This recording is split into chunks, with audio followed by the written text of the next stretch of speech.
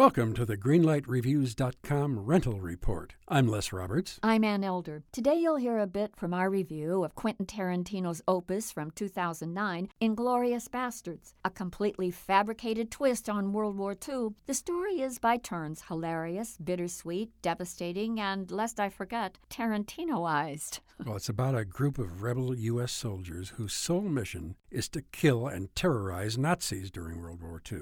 They wind up at a movie premiere at which they are able to rewrite history. And here's what we said.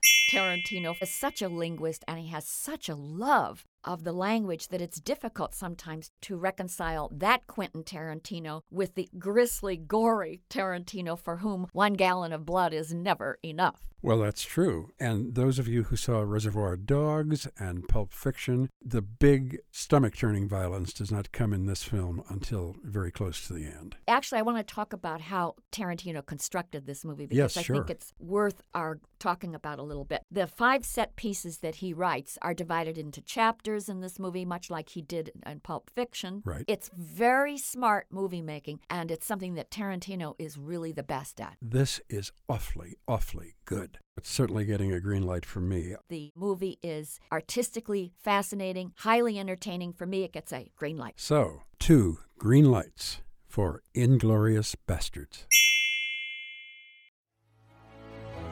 In a world infatuated with comic fandom comes a show to help us remember the talents that have inspired us. Whoa, cut. Oh, come on. It wasn't that bad. It's a bit dramatic. Let's just tell them about the show, guys. We are the Canned Air Podcast. Join us weekly for a comedic trip through pop culture.